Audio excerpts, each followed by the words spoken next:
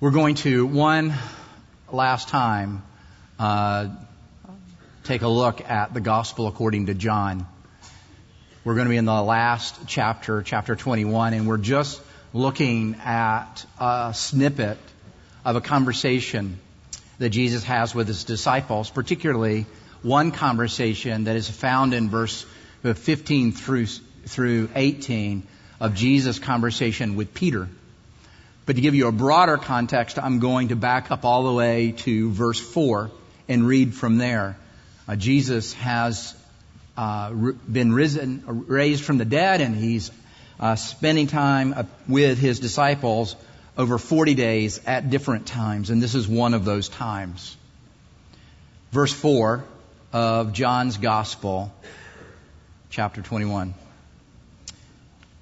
Just as day was breaking, Jesus stood on the shore. Yet the disciples did not know that it was Jesus.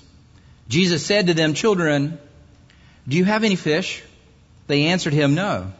He said to them, "Cast the net on the right side of the boat, and you will find some."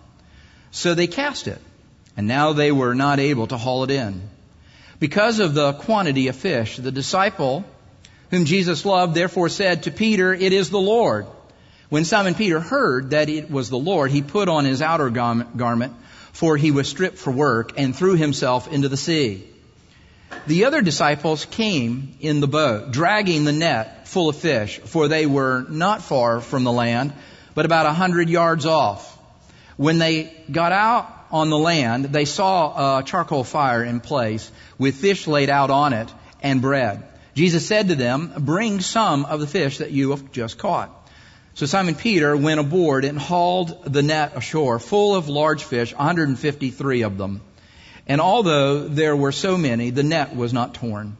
Jesus said to them, "Come and have breakfast." Now none of the disciples dared to ask him, "Who are you?" They knew it was the Lord. Jesus came and took the bread and gave it to them, and so with the fish.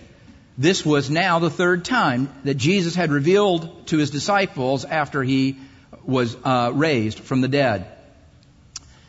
Here's the part that I want us to focus on this morning.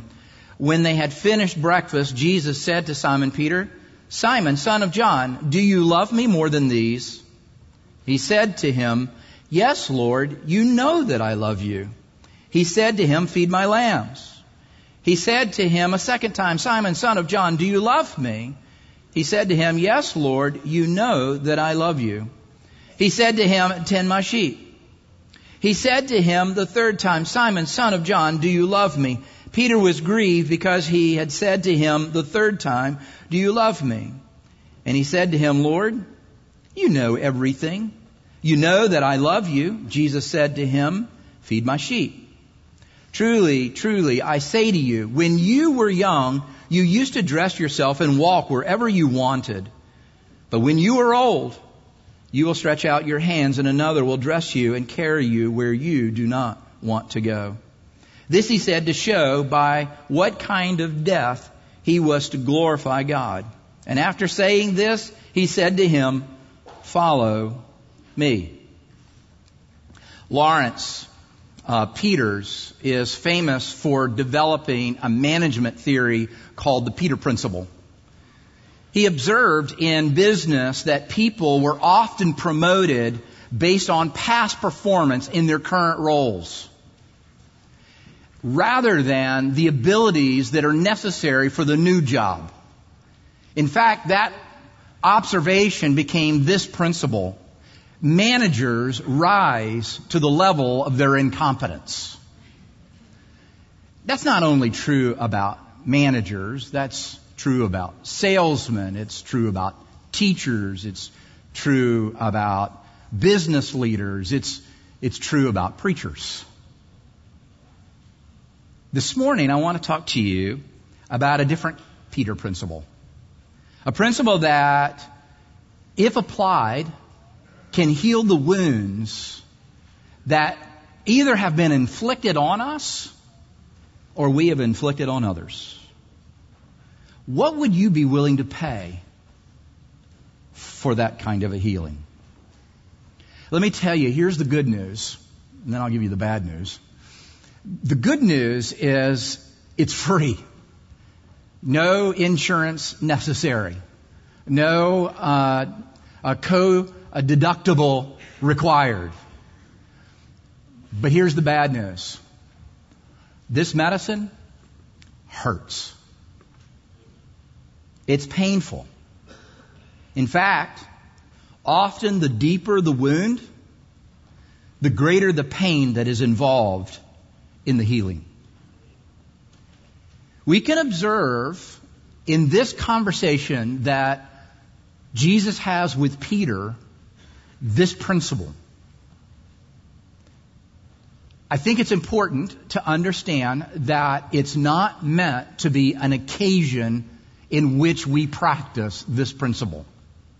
It was meant to be part of the daily life of a Christian rather than when everything gets out of control.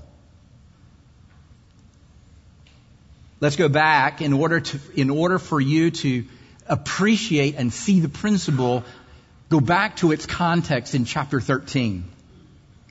Jesus has another conversation, not just with Peter, but all of his disciples, but it's Peter who keeps speaking up. In chapter 13, Jesus has been telling his disciples that he's going to die for them, that he's going to die for many as a ransom for sins. He tells them that he's going to go away to a place they cannot go. And so Peter responds by, "Where are you going?" And Jesus says, "I'm going where you cannot follow." And Peter says, "Why can I not follow you?" And then Peter makes this incredible, emphatic, embarrassing statement. "I will lay down my life for you. Even if everyone else fails you, I will not fail you." Jesus responds to that emphatic, with no qualifications, with this: "Peter, will you lay your life down for me?" No, in fact, the rooster will not crow till you have denied me 3 times. That is, before dawn, Peter, before tomorrow, you're going to deny our relationship and you're going to abandon me. All you have to do to see this played out is go 5 chapters to chapter 18. The very thing that Peter says he would not do, he does. The very thing that Jesus says he will do, he does in chapter 18. Jesus has been arrested. He's being tried first by the chief priests and then later by Pilate. Peter's following along in the shadows, staying close to Jesus. You think that he's staying by his side so he won't fail him. But when the moment comes, some little girl comes up to Peter and says, "Are you not one of his disciples?" And Peter says, it's recorded for us, "I am not." I want you to hold on to that, because a little later we're going to hear from Peter what he really said. Not John's gracious depiction of what Peter said. Later, while Peter is warming himself by an open fire, where Jesus' guards are also warming themselves, one of them notices him and says, "Are you not one of this man's disciples?" And Peter again says, "I am not." A third time. This time it's a relative of the man Peter lopped off an ear back in the garden where Jesus had been praying, where he was arrested. And this relative of the man who lost his ear turns to Peter and said, "Did I not see you in the garden?" And Peter denies he was there. And then the rooster crows. Dawn happens. And it says in chapter 18 that Jesus looked at Peter, and then it says Peter goes out and weeps bitterly. What is all that? What we're witnessing is the wounding of Peter. Self-inflicted. But it is a wound of his own sin. Peter at his moment of crisis, the moment where he said, I will never leave you. I will never forsake you. I'll not deny you. I'm willing to die for you. When that moment comes, his soul is laid bare for all to truly see, and that is of a coward, doomed to lead a completely haunted life unless there's a healing. He's Humpty Dumpty, where all the king's horses and all the king's men cannot put him back together again. But who can? Who can heal a heart wound, even if it is self-inflicted? Now we're ready for chapter 21 because it's the rest of that conversation. It's the rest of the story. We see Jesus healing Peter of this mortal wound. Many of us in this room have heart wounds. I can't say all because I don't know everyone's heart. I can only know my own. And some of us are even defined, like Peter, by the wound. And so the Peter principle can heal you. The Peter principle can heal me. This Peter principle in the Bible has a name. It's called repentance. Many of us tend to view repentance as something when it is all messed up. Martin Luther, when he tacked on the 95 Theses on Wittenberg's door, the first argument that he made against the church, that repentance wasn't occasionally for the bad people. He says all of the Christian life is to be one of repentance. That's very different, isn't it? I want you to know that repentance is a little more than we tend to think it is or want it to be. I want to give it to you in 4 steps, and this is the closest you're going to ever get from me giving you a 4-step sermon. But because this conversation comes this way, I'm going to give it to you this way. In 4 very large, very important steps. The first step, Jesus has to open Peter up. Secondly, Jesus has to find the tumor that's causing all of the symptoms that everyone has noticed, including Peter himself. Third, Jesus has to remove that tumor. And then fourth, he replaces it with something better. Think of it this way. The very first step is that you and I have to take ownership of our sin. And then secondly, we have to understand what's behind it, what's underneath it, what causes that particular manifestation, behavior in our lives. That's called unmasking it. The third is how do you deal with that? How do you bring healing to that? Well, that comes through grieving. And then fourth, it is supposed to produce not pain and hurt, but joy.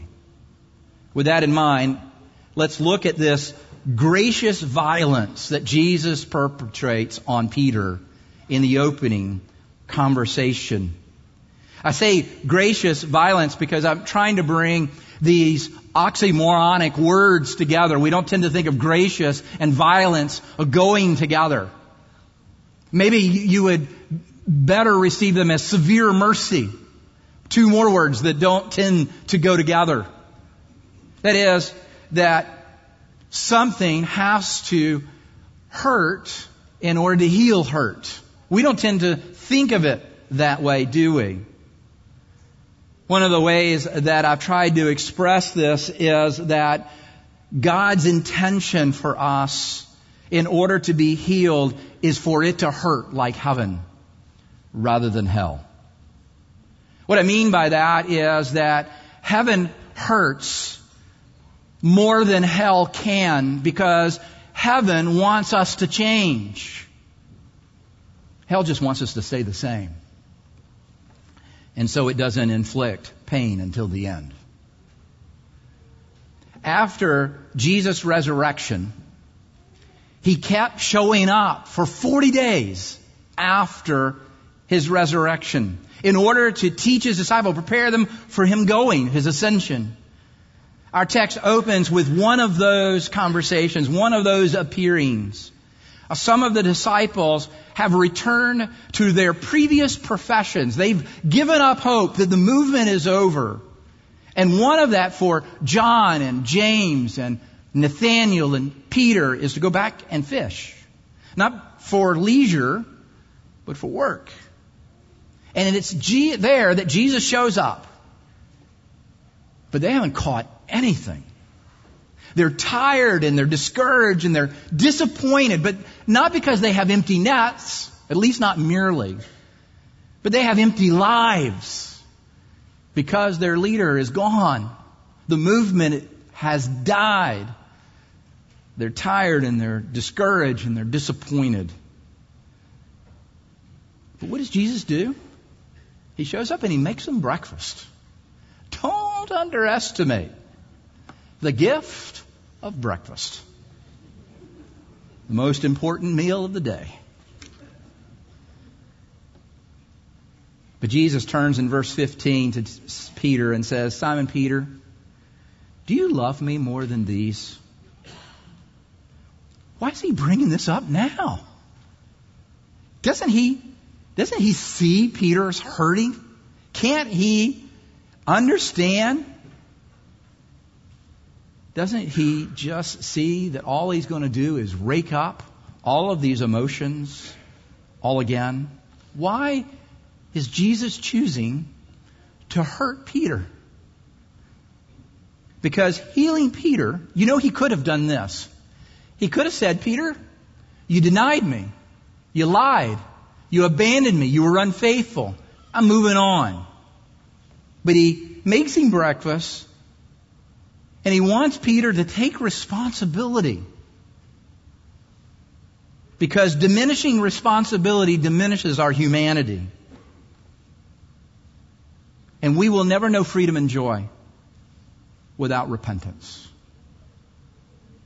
That's only step one. He cuts. And it hurts.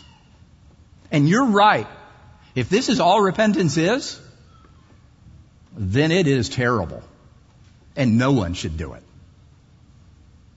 But it is more than this. But that is where it always begins. You don't just take responsibility, do you? You have to unmask what's underneath the behavior.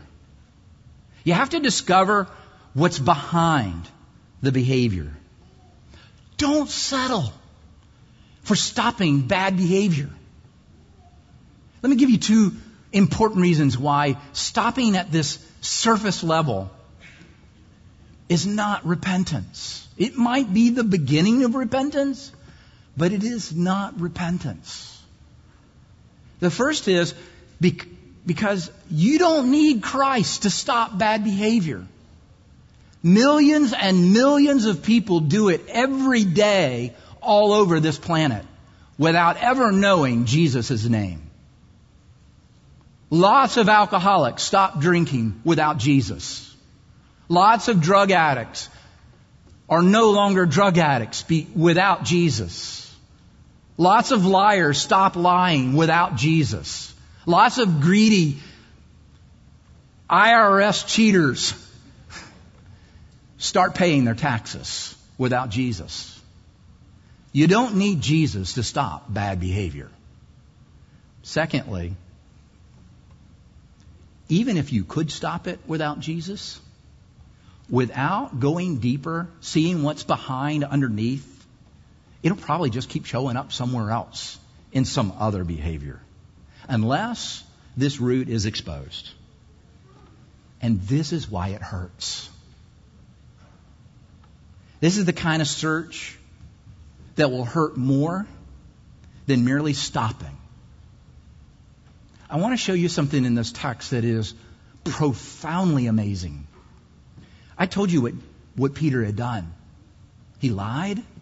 He denied. He ran. He abandoned. Jesus doesn't bring any of those up. You notice that? He doesn't once. Peter, you're a liar. Stop lying. Peter, you're unfaithful. Stop being unfaithful. Be more faithful. Peter, you've been bad. Be good. He didn't say that one time. It's not because Jesus makes light of bad behavior. It's not because he's excusing bad behavior. It's because it's already in the conversation. It's been on Peter's mind since Jesus looked at him. And he went out and he grieved. He wept bitterly. You see, Peter, this is Jesus, goes on, do you love me more than these? What an odd question to ask. Not for Peter. Because Jesus isn't merely exposing what led to those surface behaviors that were sinful. He wants Peter to see that the cause of that is going to keep eating at his life unless he begins to deal with the root cause. And in Peter's case, it's all of these. Do you love me more than these? He's talking about the other disciples. Because Peter believes that he wants to be greater than all of these. He wants to be known as the leader.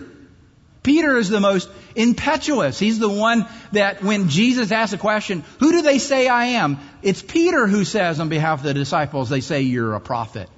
And then Jesus turns to him and says, Peter, who do you say that I am? And he says, thou art the Christ, the Son of the living God. And Jesus responds, upon this rock I will build my church. But it's Peter, over and over again, is the guy who, when Jesus asks a question, he's first. Because Peter wants to be first. At the core of Peter's problem is pride. Humility, that is a lack thereof, has deeply wounded him. That has shown up in so many other ways. Jesus is graciously, patiently, kindly, mercifully unmasking what's underneath. Jesus wants Peter and us to see the ugliness of sin, not just stopping behavior. And that's step 2. This can't be an academic exercise for us. I got these 4 steps down. Next time my spouse blows it, I've got ammunition. That's a misunderstanding. It's not for them. It's for you. It's for me. It has to become a personal experience for it to do a work in your heart. Friends of mine have pointed out my own tendencies. I am defensive. I hide. I protect myself. And when pushed into a corner, I will impugn the other person in order to be free. Why do I have those tendencies? Those sins? Unmasking has begun to allow me to see how shame and fear motivate and create these kinds of tendencies. Stopping the behavior will not change my heart. And it will not change yours. It does take time for this kind of healing. One of the hardest parts of being a Christian in the United States is time. We're not very patient. Not because we don't want to be. We want everyone patient with us. It has to do with being patient with others. You and I live in a culture that we go to the mall and we expect to have dinner in under a couple of minutes. We expect the person coming over to fix whatever is broken at our house to be done within the hour because we've got something else to do. We're so committed to fix it, we think it can always be fixed quickly. Jesus doesn't have that perspective because He's the Alpha and the Omega. He's the beginning and the end, and He's every point in between. He sees you as you will be, not as you are. Because you are the righteousness of Christ. You are the bride of Christ for whom He loves. And that's what love does. It doesn't see you as you are. It sees you as you will be. Step 3, if the first step is cutting you open, and we know that's not fun, we know that the second step can be even more painful because you have to find the cause, the root, what's beneath the behavior. This third step is to remove that tumor, and the only way I know how to do that, at least our text shows us, is through grief. Are you having fun yet? It's not for me. Jesus asked this question a third time. Do you love me? How does Peter respond? After the third time? Peter was grieved, verse 17, because he said to him a third time, do you love me? That third time is where he's wondering, Jesus, do you think I don't love you? Jesus isn't wondering if there's a love there. It's the order of the love. Do you love me more than these? This sounds so hard, so painful. Who in the world, in their right mind, would want to try it? Wounded people who have tried everything else. The Bible talks about grief in two ways. And Paul brings them both together in 2 Corinthians 7. In verse 10, he says, for godly grief produces a repentance that leads to salvation without regret, whereas worldly grief produces death. Paul is saying you can either grieve over yourself and what your sin cost you, or you can grieve over what your sin caused Christ, which becomes the very medicine that heals.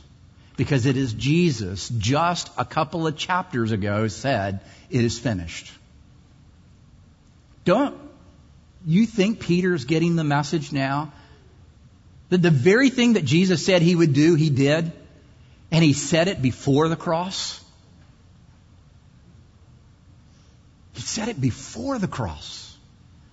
Because the cross covered His lying. It covered His abandonment. He covered His pride. But in order for joy to come in, He has to see that Jesus died for that too. It is finished. This is the only thing that removes the control of the wound from your life. How?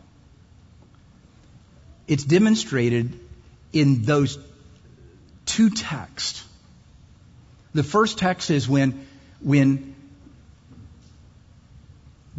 Peter's asked, are you His disciple? And Peter runs away from Jesus. The second one is here. When John tells Peter that it's Jesus cooking breakfast, Peter puts his clothes on and runs toward Jesus. How can this be the same Peter? It's not. It's not the same Peter. One of my favorite stories about Augustine is Augustine lived an incredibly debauched life. He frequented prostitutes. And after he had become a believer, a follower of Jesus, one of the prostitutes that he had a relationship said, Augustine, is it you? From across the street. And Augustine says, it is not I. How can he say that? That's what Paul says. Therefore, if any man is in Christ, he is a new creation. The old things have passed, the new has come. That's what Peter is getting here. That's what he's understanding. Jesus did not come to be our teacher. He came to be our Savior. And those are very different things. Lastly, he replaces the thing that wounded Peter with something better. Joy. When Peter has the opportunity to tell his own story about what happened, about his abandonment, about his lying, about his running, we get that in Mark's gospel. John Mark was not one of the apostles. He became eventually one of the men that Peter mentors. When Mark writes the very first gospel that is recorded for us, he got his information from Peter. So when we get to the story of Jesus being arrested and Peter following along and some little girl coming up to Peter, aren't you one of his disciples? We get Peter's words, not gracious John's words. Peter says, I'm not a follower of his, and may I be damned if I am. A lot stronger than I am not. Here's a man who can remember his past without pain. A man who probably enjoys thinking about it. How can that be?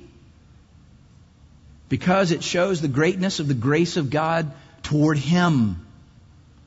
That neither shame or guilt is hidden in his heart. Because he's not that man anymore.